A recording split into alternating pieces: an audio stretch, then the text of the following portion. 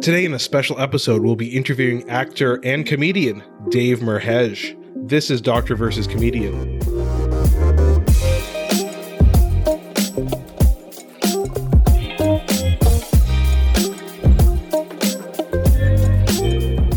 I'm Dr. Asif Doja, and this is the Doctor of Laughs. Not a real doctor. Ali Hassan. Every episode, what we usually do is I pick a topic for Ali from comedy and entertainment, and I question him about it. Then Ali picks a topic for medicine and health and grills me on that topic. But today is a special episode. Today we'll be interviewing acclaimed actor and comedian Dave Merheje, who stars in the Hulu series Ramy, and who will be touring across the nation with Comedy Night in Canada, hosted by Rick Mercer.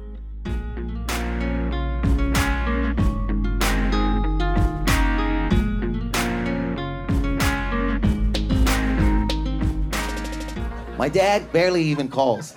Barely. Why? This guy's a lunatic. He ate a fortune cookie with the fortune in it. That's another level of psycho, man. My niece, 11, Layla, witnessed that. Blew her mind. Called me. Said the story twice. That's how dope it was. I go, you already told me this. She goes, yeah, but are you not listening? He ate a fortune cookie with the fortune in it. And I was like, I almost snapped. I go, he has no more fortune.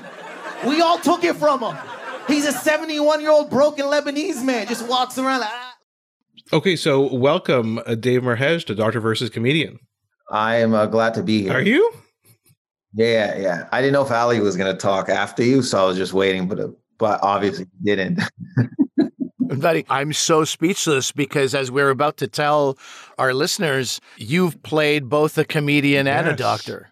You're both. Yeah, you're both of us. Yeah. So, I mean, for our audience, if you're not familiar with Dave, you really should be. Dave is one of Canada's best regarded and most well-regarded comics. He won the 2019 Juno Comedy Album of the Year for Good Friend, Bad Grammar. He's on the Hulu series Ramy, which has also won a Golden Globe. You've been on Mr. D on CBC. And, you know, I know there's something that you're a bit embarrassed about, that you and Ali are good friends. I know I felt I still had to mention that, though. I can't have it all. You got to take the good with the bad. I mean, yeah, it's public.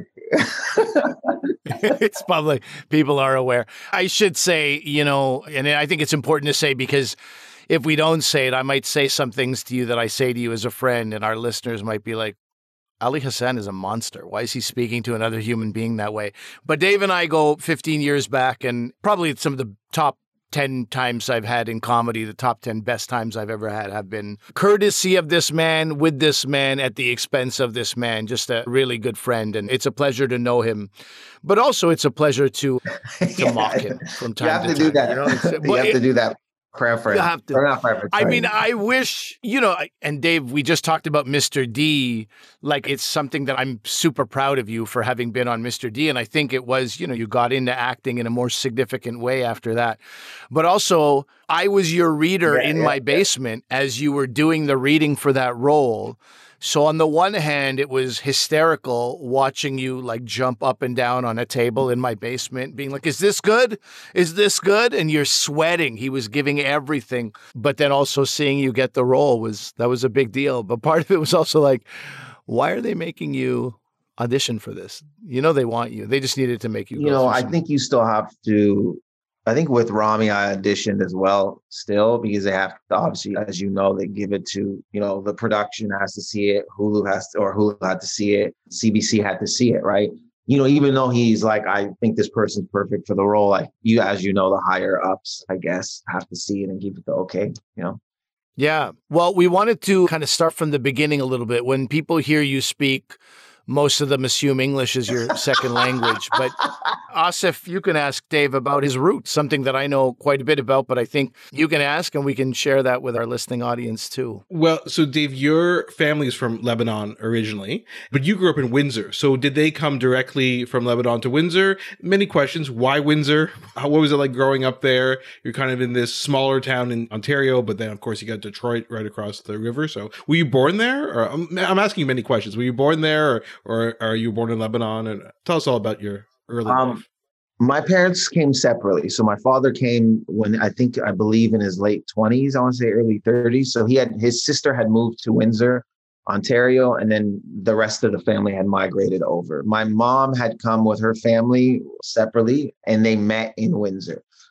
So they had met, I believe, she worked with his sister, one of his sisters, and I think he went on a date with her, but then he tells it now, I guess, and she tells it. He ghosted her. Early ghosting. Before I love ghosting it. was a thing. And I guess his sister was like, you can't do that. You got to go with her. And then I believe they got married. Like, I don't think they dated long and they got married. And then I was born. So all my siblings were born in Windsor, Ontario, which includes myself, my sister, and my two brothers. They all currently live there. Growing up in Windsor was beautiful. I mean, it gets a lot of bad raps as a city from the rest of Canada, I guess. They call it like, whatever bad names they call it. I can understand that if you come into Windsor for a weekend and you party or whatever, and you look at the scenery, maybe you're like, this is a crap place. But I mean, I'm going to obviously argue because I was born there. So there are a lot of memories to me that I cherish more. And why would you cherish it if you're not from there? It doesn't make any sense. There was the nations of carousel, which I always remember. Am I saying it right? Yeah. So it's like the Greek one, the Italian one, the Lebanese one, the Polish one. And it was in the summer. So you would go to all of them. Eventually you'd go to all of them. You know what I mean? The Italian one and the Lebanese one at one point was super close to each other. I would say like 2 blocks away.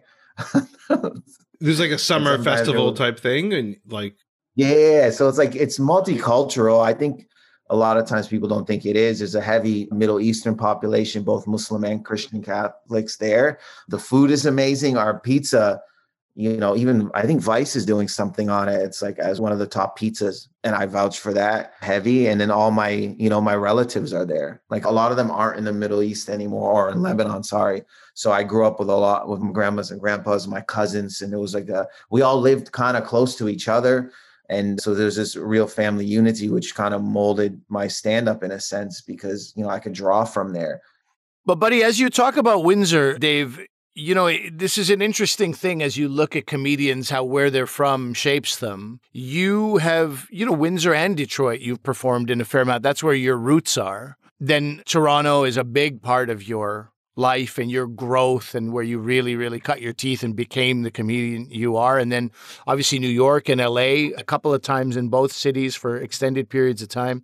And now you're New York based. Is there an influence from those cities on your comedy, do you think? Or is it more like you discovered who you were and then went to those cities and you don't change based on where you are? No, I mean, there's probably obvious influences each part, but like Windsor was like, you grow up there, you're raised there, you have your ideals there. My family raised me, I'm drawing stories from there and my experiences as a kid, as a teen, as a college, because I moved away after college. So there was that portion is where also I learned how to hustle. I only spent a year in Michigan really doing comedy because I moved right after, so out of college. So that molded me in a sense, like, that was the first time I did guest spots at clubs. That was the first, Yuck Yucks in Windsor was, but I was learning the ropes of being a comedian. And at that point, I was just trying to be funny. So I was just telling whatever joke worked. I wasn't actually being myself fully. It wasn't until Toronto and a place called the Rant Room. Rob Trick, who used to teach at Humber, the college, that they had a comedy program. He used to do this thing called Rants for Rent. So you'd put $5 into a bucket and you weren't allowed to tell a joke. You'd have to speak. So if you told a joke, you would have to get off stage. So that helped mold probably my act along with the mics. And as you know, and the open mics and the music open mics that I would do. But I think at one point too, I remember, where was I? I was at the Fox and the Fiddle downtown. It's not there anymore, but they kept a portion of it. If you go downtown and see it, they kept a portion of the building. I don't know if you ever saw it. So I wasn't really getting up at any other place, like the clubs a lot. So I'd go there. It was like a late night set. And I remember Daryl Purvis, the comic, was hosting, and Ryan Belville, both dope comedians. And Ryan, I remember being specifically seeing him one night in Toronto with another comic, Ginny, I believe. And I said I wanted to be like this guy. I felt like he was like the king of Toronto. Like everyone was talking about him. And I just promised myself, I was like, I want people to talk about me like they talk about Ryan Belville. So it's funny because I was doing my act at Fox and it was no one there but comics. And I think Ryan said something to me during the set. like not a heckle, but you know what I mean? You know, when you're just talking, it's all comics. And I kind of started ranting. I was either him or Daryl Purvis, and I've never really ranted before. And it started to do really well. And then Daryl after goes, there, that's it. There it is. I go, there's, and I just, you know, when you're really angry, I'm like, there's what, Daryl? He goes, there's your act. There's something. I go, bro, you heckled me. Like, I didn't get it. Right. I understand it. And then through that and the rant room and the mics and, you know, running around the city with like my, you know, comedians like Pat Bircher, Sarah Donaldson, Matt Romont, Neil Rhodes, I cultivated, I think that's where the influence came as well, on top of Windsor, on top of there. And I would say that the 14 years I spent in Toronto really cultivated the style of my style, basically. And then when I moved, I already had, you know, found myself, basically. But I think you continuously search for who you are, because as you grow, you change. So let me follow up with a question then about that, Dave. I've seen you perform before. We were just talking about that offline. And, you know, it's almost like, I don't know, a stream of consciousness kind of sometimes with your jokes. And especially when you won the Juno Award for Good Friend, Bad Grammar, you have this one period where you're talking to somebody in the audience, and it's like, it goes on, I don't know, maybe 7 minutes of just one guy did one thing, and it just keeps going on and on and on. And that to me is kind of the essence of the comedy, as your friend was telling you. And is that, I mean, you don't have to tell me too much about how the sausage is made. Is that kind of just spur of the moment improv? Is that, you know, have you thought about it a little bit, or how does that kind of work? Oh, it was like years and years. I remember I would, you know, a long time ago, even this is in Michigan, another comic that was with us in the scene was like, he goes, man, it's really funny watching you sometimes, because like most people, like, you know, they'll riff and then go into their act if they're bombing from the riffing. He goes, you do the opposite. It's like your act is bombing or not doing well, let's say, and then you just start riffing. And I was like, and early on, I just found a comfort there. I was like, oh man, I feel so comfortable riffing more than I do telling my jokes. And then I really didn't click into it. I would just try to write jokes and I would do my jokes. But it wasn't until later that I realized, so there was a comic I know, he had told me that Jason Rouse, another very like, you know, this comic was Rasul Samji. And he told me that Jason Rouse was doing like 40 mics a month or something crazy. And again, I was like I wanted to do that or more, because I was like influenced, and he was the guy, right? So I started to like also realize, I'm like, you know, I'm going to go to each room and try different things. So one room, and I think I was doing it in Michigan as well, I'd pick a room and just riff my set, no matter if it was like doing well or not, just so that I can train all these muscles. I was like, I guess, wanting to learn all these different muscles. So I think over time, I was able to work on that and hone it, so that when it got to the taping and when I did that thing for 8 minutes, it's like I've learned I don't want to say tricks. I just learned, and I felt way more comfortable, because at that point I've been doing it for over 10 plus years. So there was no fear. It was like, okay, this is happening and I'm going to go with it as long as I'm squeezing out every laugh I can get.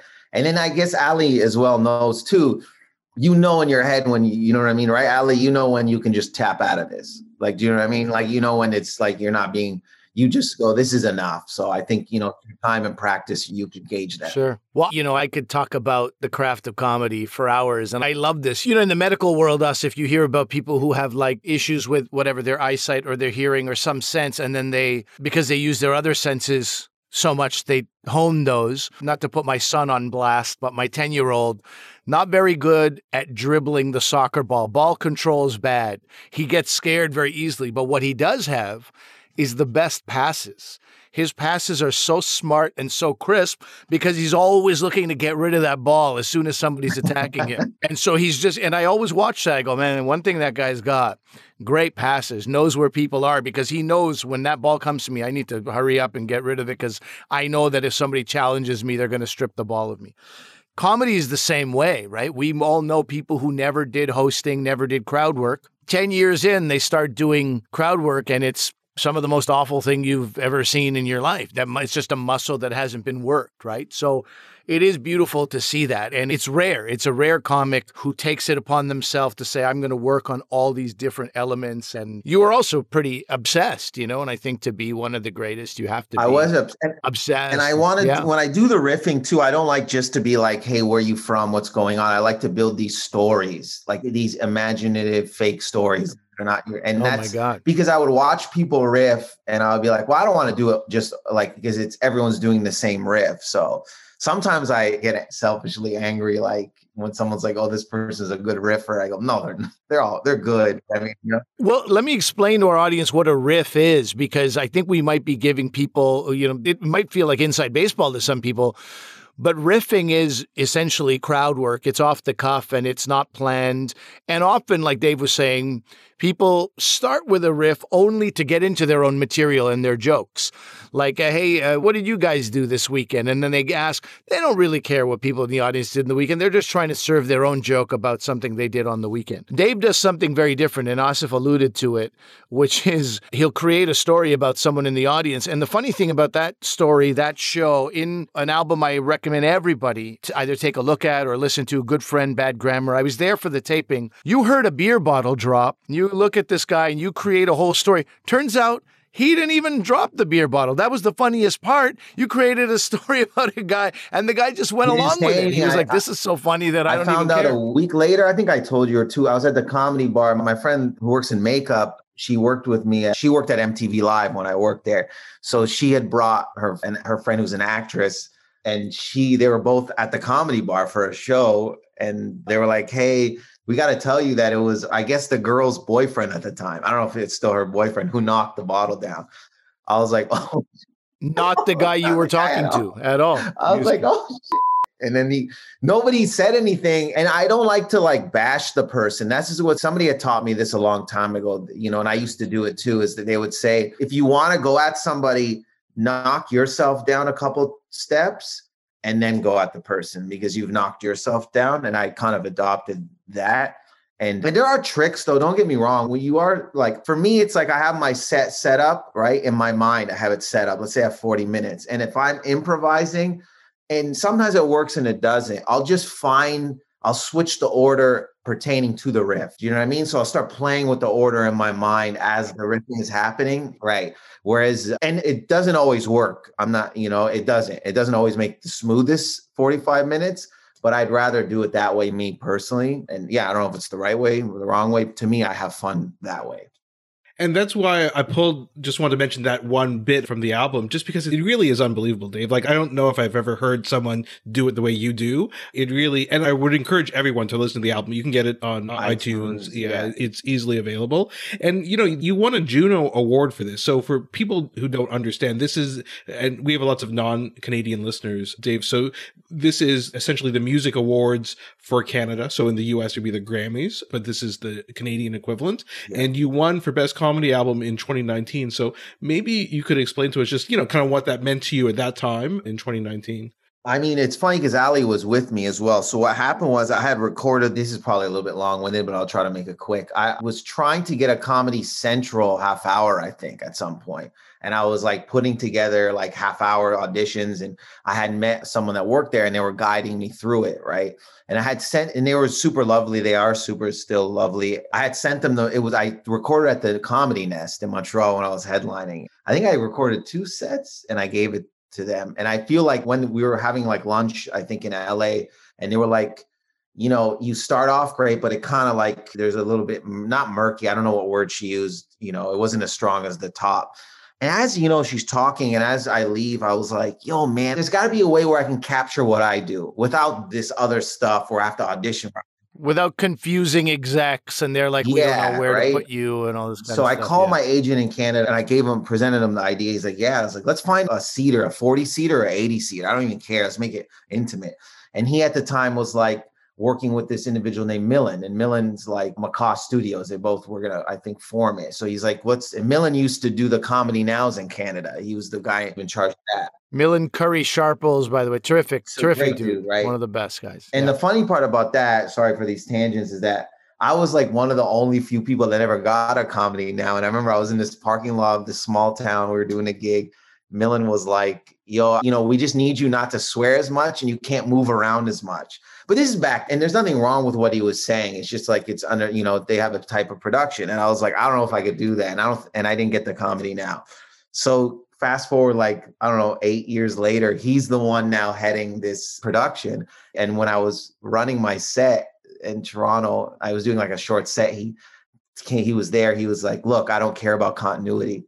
He's like, you do what you got to do. He's like, I don't even care if you go off the stage. So it was just such this weird, such a change kind of thing. Well, this is what happens when you're sort of in that network mode. You can't help, like, no, this is the way we film it. If you move too much, then lighting and shadows and God knows what, as if I know anything about it. But yeah, they have so many other things. And then finally you're like, no, we got this wild animal. We got to let him out of the cage. And Millen and Morgan Flood, they put it together. And Millen, did a huge solid, got a lot of people that, are super great at what they do to help this out. And we did 2 shows at the Drake, and it never was going to be an audio, to be honest with you. This was only going to be visual.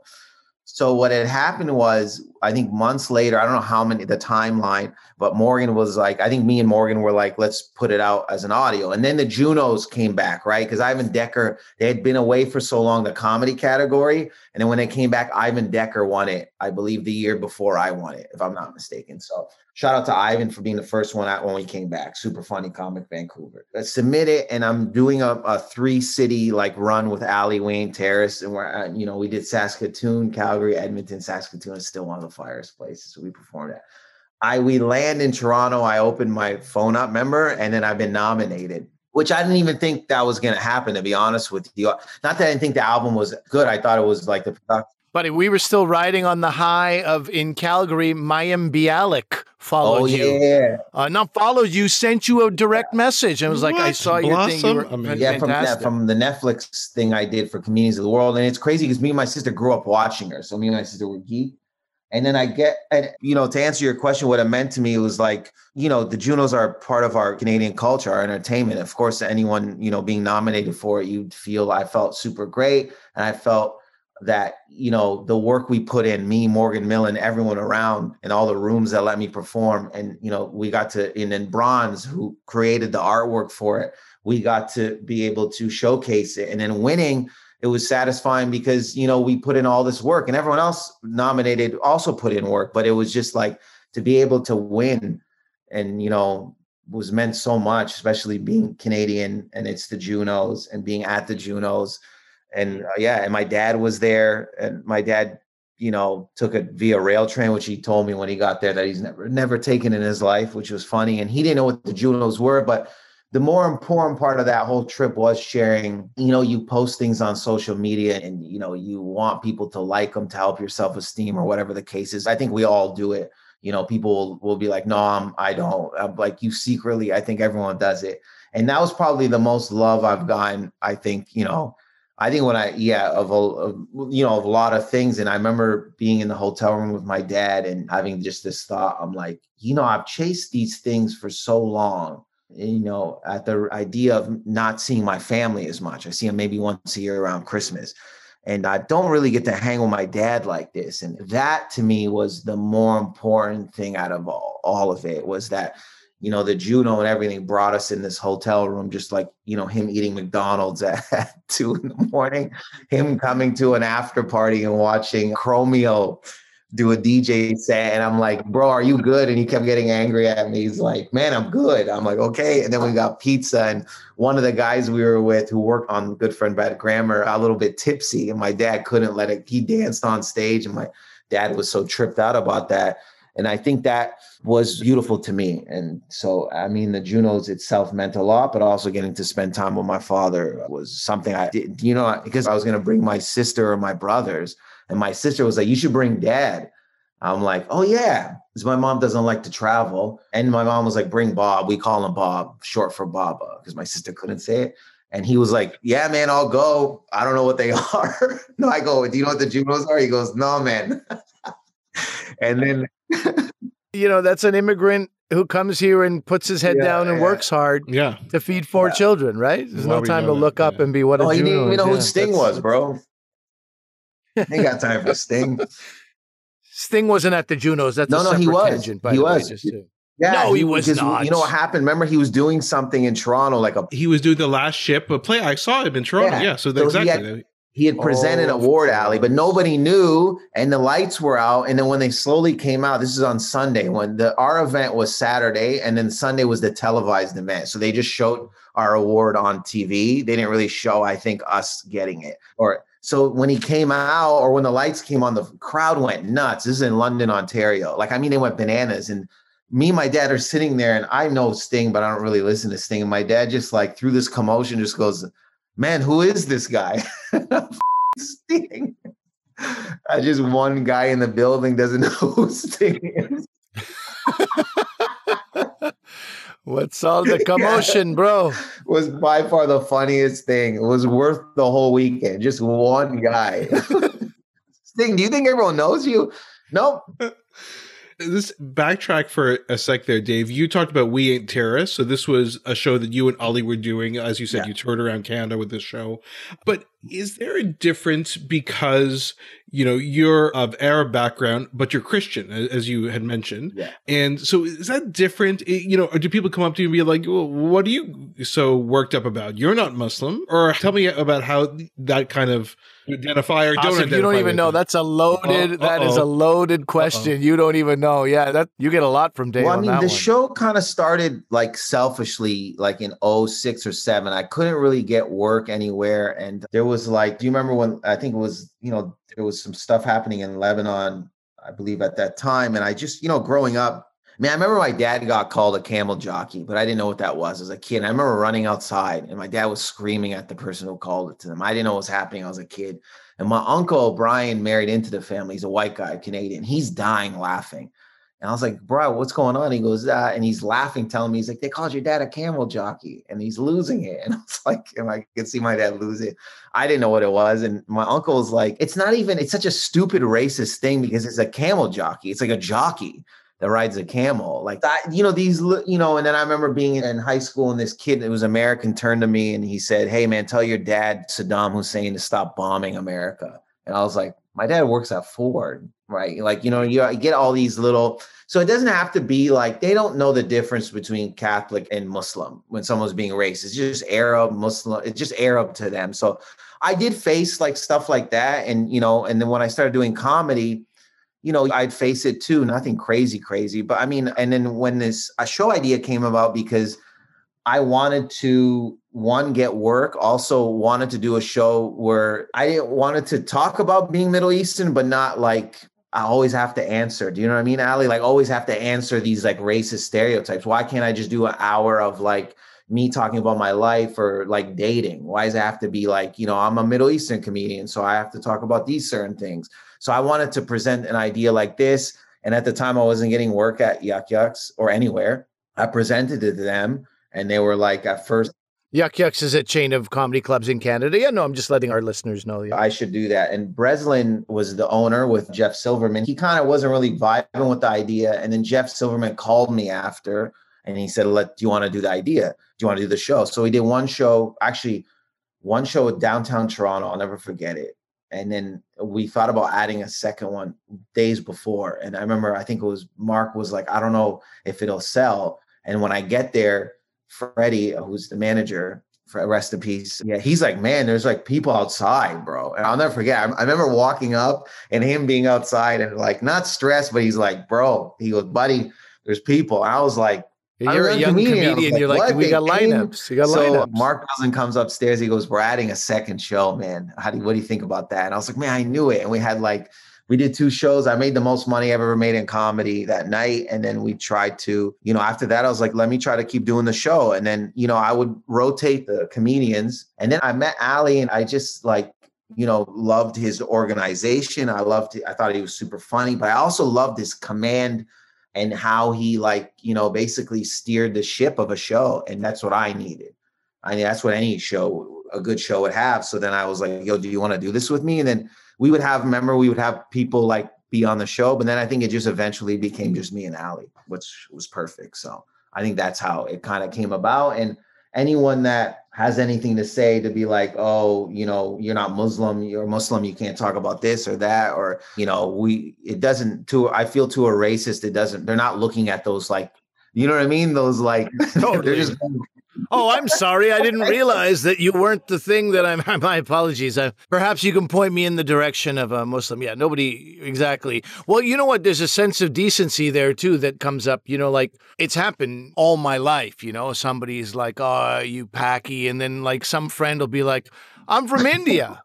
And then they're off the hook. I'm like, yeah, but dude, we're still friends. Why aren't you backing me up? You're still. Right? Like now I get beat up alone. What kind of, you know, or I'm not even a Muslim, I'm Hindu, or I'm not even a Muslim, I'm Christian. But it takes a certain type of person to be like, okay, I'm not the thing you think I am, but also you shouldn't be like that to people in general, right? So I think while you admit, you've said that it started for selfish reasons, I think it also continued because you're like, we're just trying to get a message out to all people, just try to have some sense of decency. Yeah, and it started off mostly, you know, in a selfish reason to get work. But then there was part of me that's like, I was tired. I was like, well, if you're going to call us terrorists, why don't I just call the show that? If you're going to call us that, so that it's there. And that's how it, you know, came about. Yeah. And Asif, somewhat aware of this, Dave and I had a show at one point that we had been pitching, this sitcom in development called We in Terrace. And we had jokes about that where Dave was like, I feel us Christians don't get enough shine. And I would be like, this is not shine. This is not shine.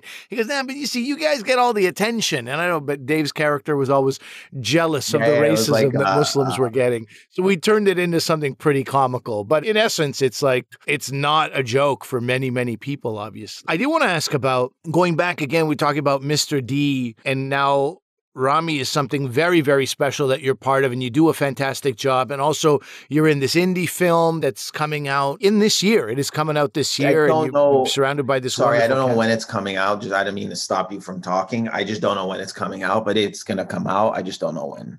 I don't have the information. Right, I have faith. I hope it's coming. I hope, inshallah.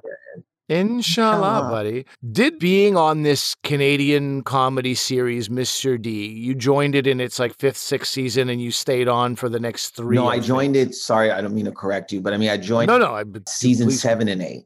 So that one, it means a lot to me, and it's always will mean a lot to me. One, I had I think Jerry D is one of the funniest people. And also when you're in a scene with Jerry, he's so funny. It was very hard for me to keep composure. And if you watch a specific clip, the one in the locker room, I can't remember what episode, I'm laughing. You can see me cross my face. Yeah, you're putting your head down and kind of biting your lip and doing tricks. I was struggling for the whole thing. He was just making me laugh so much. And he gave me an opportunity. I've never been in, I did MTV Live and I would film sketches and it was a live show, but I never been in a sitcom. And that was the first sitcom somebody gave me a chance. And he saw me at Just for Laughs. And he was very complimentary. And then I knew he was coming to Windsor. I hit him up on Twitter and I said, I would like to come to watch the show. I think I said, and he's like, do you want to open? And it was like at the hockey arena in Windsor. And I was like, yeah. And then my brother and another very funny comedian, Alex Pavone, were with me. And Jerry was like, yeah, I have this idea for the teacher, down the line, you want to audition? I was like, oh yeah. And then, he helped me with that. And then I got casted. So I learned a lot. The whole cast is amazing, as you know, Emma, Mark, Little, like Maestro, like Lauren, like I can go down, Jonathan Torrent, Jared. Like, it's just just murderers row of Canadian comedic actors. Absolutely. If I missed anyone, I apologize. But the whole cast, everybody is so funny and so dope. So those summers also, they filmed it in Halifax, which I grew to love Halifax now. So now I try to come back. I've come back after to do shows, like set up shows, because I just love the city. I was actually surprised, even though I'd known you for a long time, Dave. I thought Mr. D lit up this sort of acting bug in you or whatever, but you were the one who told me that this is something you dreamt about, you fantasized about, you daydreamed about from a pretty young age. 14, I always wanted to do stand-up to get into acting. So if I figured if I can find my voice in stand-up, I'll get into acting. That's been the whole and I didn't vocalize it enough because I didn't really feel the need to. And because I was so focused on getting my stand-up to a place where I could get into acting. Also, not vocalizing was a good idea. We would have abused you mercilessly, I think. Yeah, at the time. And there would have been egg on our face, by the way. Let me just say, we would have been the fools in the end, obviously. But at the time, it felt so foreign. And also because you had a command of the stage that was such that, you're not going to leave this. you found your home. You look so comfortable on stage. This is your home. You sweat and bleed and yell on this stage, and this is a tool to go somewhere else. It wouldn't have made sense to so many of us. No, it wouldn't. It wouldn't have made sense. And I think with acting, you know what? You look, dude, you and everyone else is like, they usually tell me this, hey man, I didn't know you could act, because I think they were like, this guy's going to suck, because I never talked about it. But it was always in my mind. So then when it came time to, I was always ready to do the work, because it was always something I wanted to do. It wasn't a thing where I was like, so when somebody gives me a compliment, it's like, well, yeah, I wanted to do this. So I was like, I understood that I had to put work in, and I was learning about it as well. So that it wasn't like, do you know what I mean? Like this out of nowhere type thing. To my friends and certain people, it was, because I never vocalized it, like I said. But I think Mr. D, though, helped me get experience in front of a camera and doing the scenes in the episode. Really, really, really, like, one, I loved it.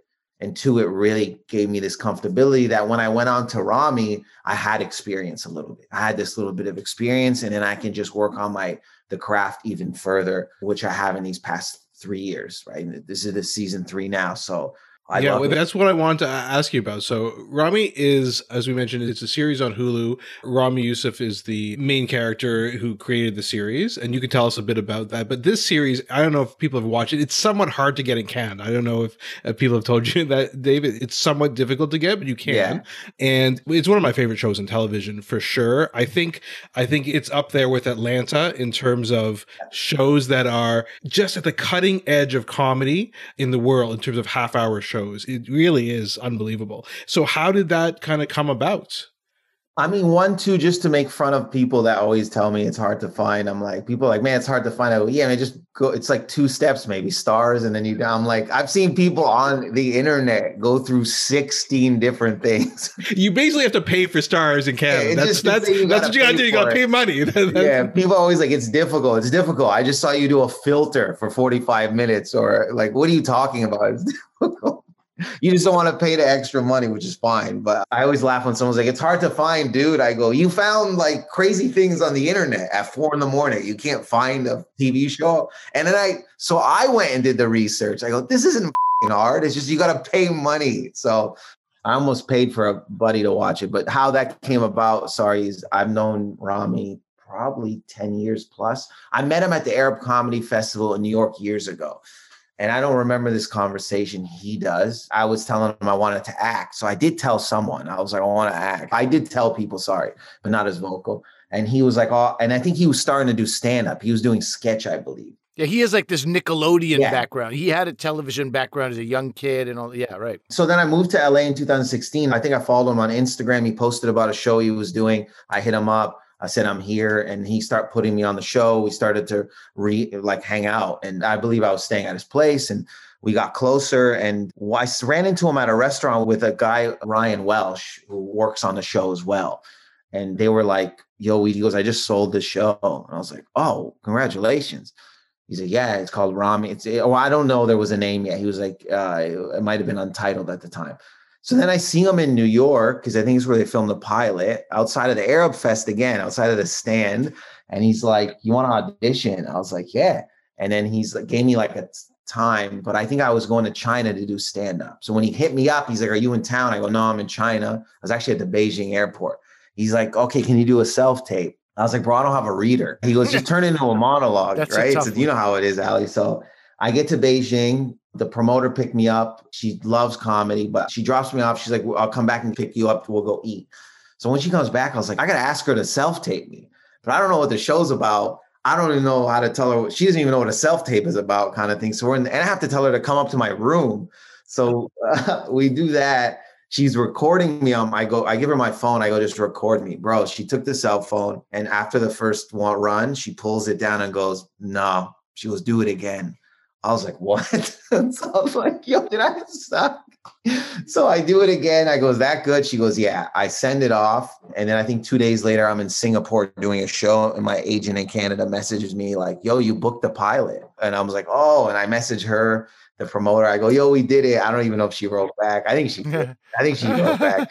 And then I flew to Vancouver. I had to do shows, canceled some of those shows, took 3 flights, got to New York on Friday in Queens. Yeah, or no, I got to film the Queens, and then we did a rehearsal on the weekend, and a Monday did my scene. It was me and Mo Amer and Rami. And then April, that was December. So the following April is he called me. I remember it too. I was living in New York, I believe. I was at Nathan McIntosh's house, super funny comedian. And I go to the other room and he's like, hey man, the show's been picked up. And I was like, congratulations, bro. He goes, there's like a little pause. He goes, bro, you're on the show. I go, oh shit, okay, because I didn't know what the extent of my. Yeah. You're so used to congratulating other people for their success. You forget, like, you also got a leg up. So then we started, and so that's how I, got into it basically. But, me and him have been doing stand-up for over the years, right? And his stand-up has grown so much too. And it's just like, so it's like a family now. Everyone on the cast, in the crew is family. And this year we're filming season 3 now. And it's after the COVID and the 2 years, I believe. It's so beautiful, man. It's so beautiful. And I think it's getting better. And I think everyone's getting better. Everyone's stepping their game up. So I'm excited for people to see it. Yeah. And we should say, Asif, you've already compared it to Atlanta. Now, people won't know how much you love Atlanta, but that's the highest praise you can probably offer. I know how much you love Atlanta. Dave does too. But I'll tell you that this show, the Golden Globe is one thing, but then even among community of actors, it's Rami and Mo Amer and Dave have a big role. Hiam Abbas is a huge Middle Eastern actor, but people will know her from Succession if they watch Succession. You have a number of different phenomenal performers in there. And then in season 2, Mahershala Ali, who people will know from Moonlight, from The Green Book, he came on board. Season 3, Bella Hadid is coming on season 3. It's just, people want to be part of this thing. They want to watch it as an audience. They want to be part of it as actors. And it's been quite a phenomenal thing. Sorry to say is Hiam Abbas, just so good. Steve Way as well. These are the cast members. So funny. He's doing his own show. Mo Amer, like we said, Amr Walkad. I want to get everyone. Amr plays Farouk Hassan, who's my father's name. That connects me to the show even and more. May Calamaway, imagine. And she's like, I think you butchered my last name. I can't even pronounce my last name properly. I should have said it. How do you say it? I would have said the same way, Calamaway. Yeah. If she's Arab, Kalamawi, you would think. Pretend it was me. Just tell you. But Steve Way, actually, I was telling Ali, we should actually have Steve on the show because he's a comedian and he has muscular dystrophy, I believe. And so we can make that happen 100%. Yeah, and a very funny guy. And of course, there's who plays Uncle Nassim. That guy is a great actor. And Leighton Ackley, so good. But listen, some specific questions for you though, Dave. First of all, you play one of Rami's best friends who's a doctor. But what kind of doctor? I'm trying to figure it out. Bro, what kind of doctor? Are you putting me on the spot, dude? I'm trying to Google it. Okay, while you Google it, let me explain the biggest laugh that I had at Dave's expense was when he got a role on Mr. D playing an economics teacher. And if you meet Dave, there is nothing about the world of economics and Dave Merheje that intersect. That is a blank No, Venn I told you diagram. I took economics in school, in college, bro. That is all suspect. We don't even know if you have a degree. So he showed me his Diploma. degree, actually. St. Clair College in Windsor. It's not a degree. He shows it to me all the time. You're giving me too much credit. Diploma. I'm sorry. All right. But, economics teacher was huge. And to play that convincingly, a high school economics teacher was one thing. But to play a doctor convincingly, if you can point to your kidney right now, that would be something. And I know you can't. So what kind of doctor are you playing? It's because they don't mention it. So I thought this season, by the way, I'm going to interrupt your answer to that question for a sec, because we talked about the rest of the cast. And what the show has been very good about doing is, they'll do an episode focused on one of these other characters instead of just Rami. Very good. Again, Uncle Nassim, I won't ruin what happens in the second season, but that's a great episode. And everybody's had them, including Steve did have one as well with that bachelor party episode. Yeah. So, but what about you and Mo Amer? I'm waiting for your guys' episodes. I can't say, bro. You never know. I can't say, dude. Okay. Trying to get stuff out of me for this. You know what I mean? I'm not. Who's the Spider-Man guy that keeps telling secrets? I ain't that dude, bro. I don't know. And, maybe this year you can find out what doctor I am, but, that's for imagination, bro. Okay. Oh, that's hilarious. That's for your imagination. Meanwhile, he was Googling it a minute ago. What kind of Doctor, am I? Okay, you can keep it nice and sexy gossip. Why not? Buddy, one of the things I'm very happy for you, and you were supposed to do this a few years ago, but COVID got in the way of that. And I've done this tour in 2019. I toured the country with a few people. One of them is Ivan Decker, who you mentioned, who won that Juno when the Junos reintroduced the comedy album category a few years ago. And it's hosted by Rick Mercer. And I mean, I can't be happier for you. That is a real, as far as Canadian comedy experiences go, it is one of the most Canadian and most fun comedic experiences you can have. And I treasure that time in my life like I can't imagine. So you hit the road with this tour. People can go to hahaha.com to see the variety of 20 plus dates that you have in Canada on that tour. And if you can get tickets, get them. It is a guaranteed killer of a show. Our friend Iman El Husseini is on that show as well. Ivan, yourself, and of course, Rick Mercer, a national comedic icon, is hosting the show, and you'll be touring with him, and that'll be great. I'm super excited, bro. I generally am very, very excited. I worked with Rick just briefly, and is it not last December, the December before, and he's a sweetheart, and he's great, man, and he's a legend, bro. Should we let this dude go? Should we end this hostage video? Or? The lighting is very hostage video. Mom, I'm okay. They haven't harmed me. It looks like you're about to say that. So we know, yes, he's still alive. But seriously, Dave, thanks so much for doing this. We really appreciate you taking the time. No, I mean, like, if I didn't know you guys, I wouldn't have taken the time like this. All right. Okay. That's how you treat strangers. Okay. Well, that's too bad. We were trying to introduce you to people who don't know you, but obviously you don't care see Dave about on the anyone street, who doesn't know you. Don't talk to him. Do not approach. Do not approach is what I meant it as he's not the man he used to be. Because I like flew in and I was like, I got to make this, right? I was like worried because like you never know what flights, but also like the Uber into the city is like, or the Lyft into the city. So I'm really glad we got, because originally it was supposed to be in the afternoon and it would have been rushed, I felt, because I had to catch a flight. So I'm glad I got to this time because I didn't want to honestly wholeheartedly do this with you guys. So not that I want to do other stuff, but you guys know what I'm saying. You're being political, both of you. I do. Being political. We're being provocative. Yeah. It's different.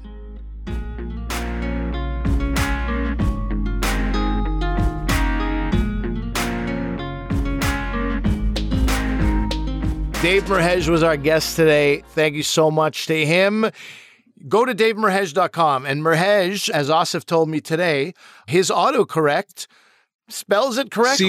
Siri recognizes your last name, Dave, gets it perfect. It's amazing. I didn't even know that. And this was a joke I used to tell, like, that I spent the first 5 years of my relationship with Dave explaining how to pronounce it and spell it to other people. And then all of a sudden, you have like these young white kids from like Northern Ontario going, hey, don't you tour with Dave Merheje? I'm like, what? Where'd you learn how to roll your J, buddy? Jeez. Yeah. But yeah, no, it's been an uphill climb and it's been quite an ascent watching people, make that last name basically a household name in Canada. It's been great to watch. Thank you, my friend.